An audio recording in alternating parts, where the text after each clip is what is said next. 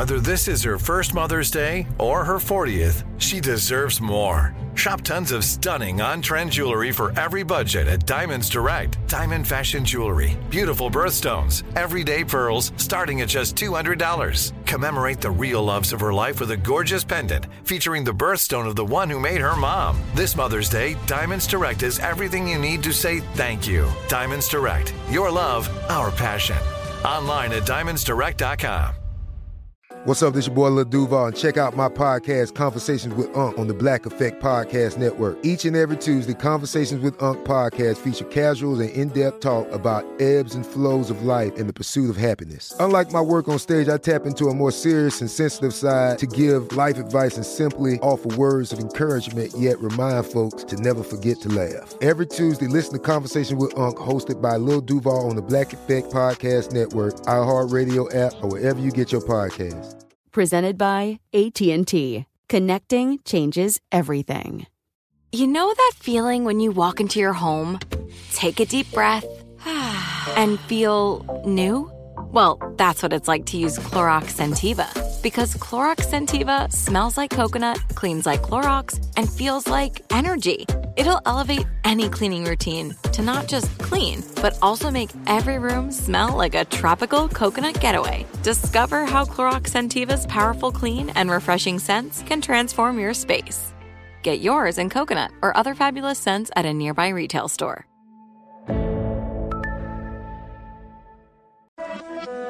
Welcome to How Stuff Works Now. I'm your host, Lauren Vogelbaum, a researcher and writer here at How Stuff Works. Every week, I've been bringing you 3 stories from our team about the weird and wondrous advances we've seen in science, technology, and culture. However, I've got sad news for you today. This is going to be our final week, as our producers at How Stuff Works are preparing to launch new projects, which we are as excited about as we are sad about losing this show. This final week, we're answering a few questions that had us curious. If intimate contact can spread disease, then why don't any diseases increase our sex drive? And, unrelated, why is Wednesday spelled so differently from how it's pronounced? But first, managing editor Allison Loudermilk and our freelance writer Lori L. Dove dive into a different historical/cultural question. Why, in these our modern times, do British lawyers still wear powdered wigs? When was the last time you saw a lawyer or a judge wearing a powdered wig in a U.S. courtroom? Probably never, except perhaps for one of those historic reenactments. In England, though, wigs remain an important part of formal courtroom attire for judges and barristers, the term there for lawyers. Many of the judges and barristers who wear wigs in court say the headpiece, also known as a peruke, brings a sense of formality and solemnity to proceedings. Kevin Newton, a Washington, D.C.-based lawyer who studied law at the University of London, told How Stuff Works that wigs are an emblem of anonymity, an attempt to distance the wearer from personal involvement, and a way to visually draw on the supremacy of the law. In fact, wigs are so much a part of British criminal courts that if a barrister doesn't wear a wig, it's seen as an insult to the court. And not just any wig will do. Barristers must wear a wig slightly frizzed at the crown with horizontal curls on the sides and back. It also features 2 long strips of hair that hang down below the hairline on your neck, and they sport a looped curl at each end. Different types of lawyers have distinctions in the style of wig. A judge's wig is similar, but more ornate. Most wigs are made of white horsehair, but as a wig yellows with age, it takes on a coveted patina that conveys experience. Horsehair might not seem like a particularly precious material, but when you pair specialty hair with an age-old craft of styling, sewing, and gluing, the resulting wigs aren't cheap. A judge's full-length wig can cost more than $3,000, while the shorter ones, worn by barristers, cost more than $500. But why did powdered wigs come on the fashion scene in the first place? Why top one's head with an itchy, sweat-inducing mass of artificial curls? Blame it on syphilis. Wigs began to catch on in the late 16th century, when more Europeans were contracting the STD. Syphilis wouldn't have widespread treatment in the form of antibiotics until the 20th century, courtesy of Sir Alexander Fleming and penicillin. So, back then, people with syphilis were plagued by rashes, blindness, dementia, open sores, and hair loss. The hair loss was particularly problematic in social circles. Long hair was all the rage, and premature balding was a dead giveaway that someone had contracted syphilis. Plus, wigs were a big help to people with lice. After all, it was much more difficult to treat and pick through the hair on one's head than it was to just sanitize a wig. No one arguably had a bigger influence on British wigs than Louis XIV of France. During his reign from 1643 to 1715, the Sun King disguised his prematurely balding scalp, which historians believe was caused by syphilis, by wearing a wig. In doing so, he started a trend that was widely followed by the European upper and middle classes, including his cousin, Charles II, the King of England, also rumored to have contracted syphilis, who reigned from 1660 to 1685. Although aristocrats and those who wished to remain in good social standing were quick to don a wig, English courtrooms were slower too. In the early 1680s, judicial portraits still showed a natural, no-wig look. By 1685, however, full shoulder-length wigs had become part of the proper court dress. Over time, wigs fell out of fashion with society as a whole. During the reign of England's King George III, from 1760 to 1820, only a few wore wigs, mostly bishops, coachmen, and those in the legal profession. And the courts kept at it for hundreds of years more. It wasn't until 2007 when new dress rules finally did away with barrister wigs. Well, for the most part. Wigs were no longer required during family or civil court appearances, or when appearing before the Supreme Court of the United Kingdom. Wigs, however, remain in use in criminal cases.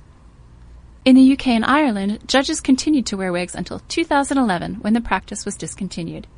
In England, and other former English and British colonies, like Jamaica, for instance, which ditched the wigs in 2013, lawyers and judges now only wear wigs for ceremonies. The habit persists, though, perhaps for symbolic reasons. After all, adherence to tradition is a powerful human trait. And by the way, before all that wigging out over wigs started in the 17th century, British lawyers had a dress code that would seem positively modern. They were expected to appear in court with short hair and neatly trimmed beards. Next up, staff editor Eve Jeffcoat and our freelancer Jessalyn Shields explore the biological reasons why, despite the ways in which contagion works, humans are not sex zombies.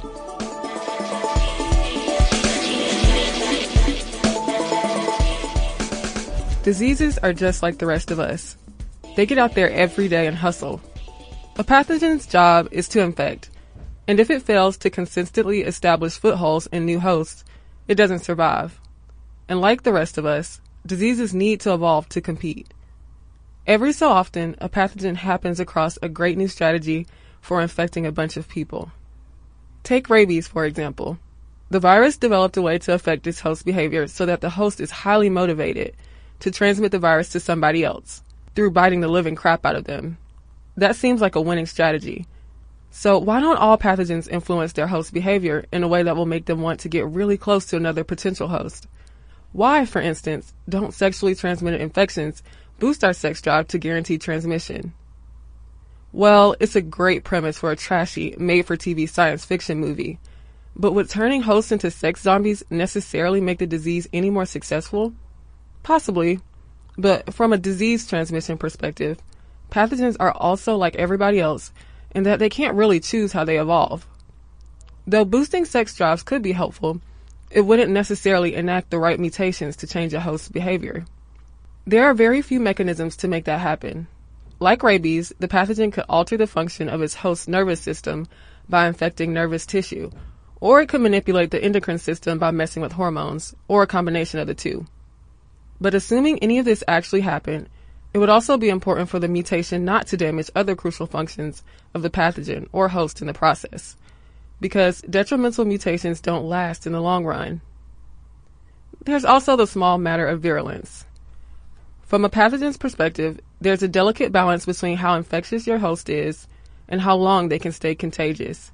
Diseases like Ebola aren't necessarily great at spreading because they kill people very quickly. Going all scorched earth in terms of virulence results in a host who is too incapacitated and dies too quickly to go out to the bars to find somebody to take home to their sick bed.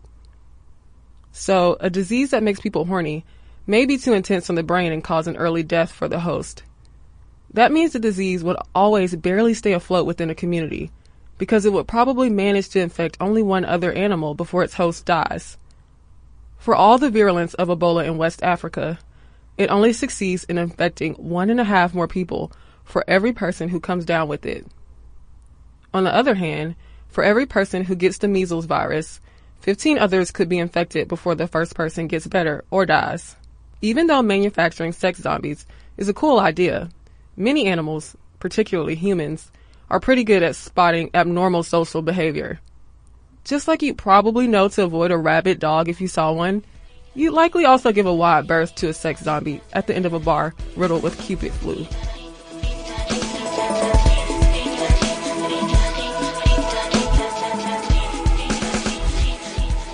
Finally this week, staff editor Christopher Hasiotis and our freelance writer L'Oreal Dove again dig into a bit of etymology because of that silent D in Wednesday.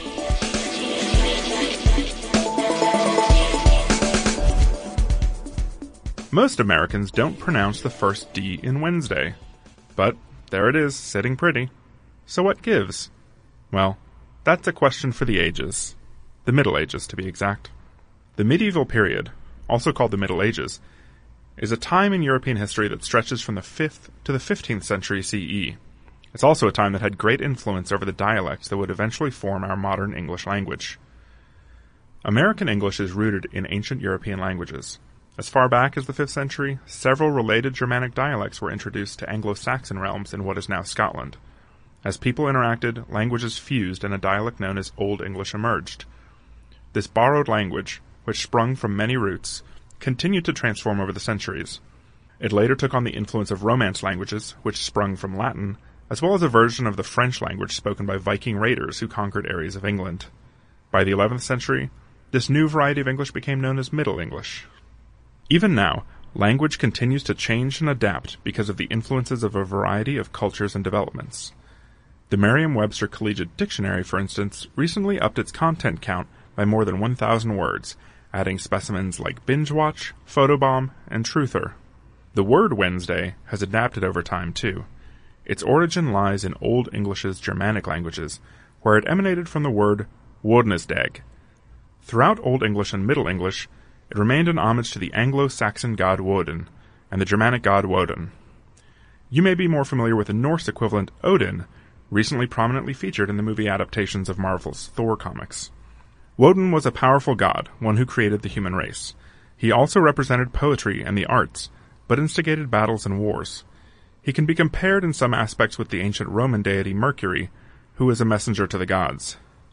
The Germanic god Woden is to a certain degree comparable to Mercury, which is why Wednesday in Romance languages mercredi in French, mercoledì in Italian, and miércoles in Spanish. Now, as Wodennesdag moved from Old English to Middle English, its spelling and pronunciation changed.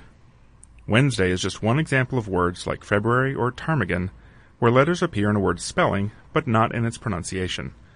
The curious case of America's silent D doesn't extend to parts of England, Scotland, and India, for instance, where many people enunciate the letter. Though some don't.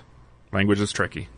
While there's no specific moment that can pinpoint the fading away of Wednesday's D in spoken American English, and no reason why, though an oceanic divide seems to have spurred language's evolution, the erosion of a pronounced letter over time isn't all that uncommon.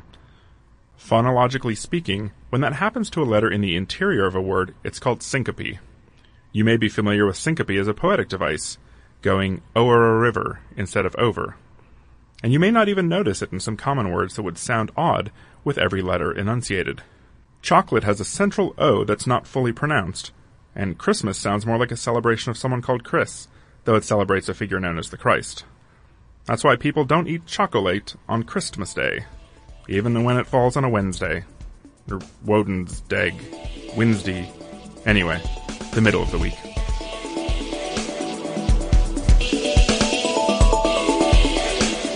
That's our show for this week, and forever. Thank you so much for tuning in and writing in over the past year. We've been so honored by your support. Thanks as well to our producer Dylan Fagan, our editorial liaison Allison Loudermilk, and all of our hosts and writers whose work we've been lucky to feature. Their work is also featured on other podcasts in the How Stuff Works family. Look us up sometime. If you'd like to get in touch, you can still eternally send us an email at nowpodcast@howstuffworks.com. And, of course, for lots more stories like these, head on over to our home planet, howstuffworks.com.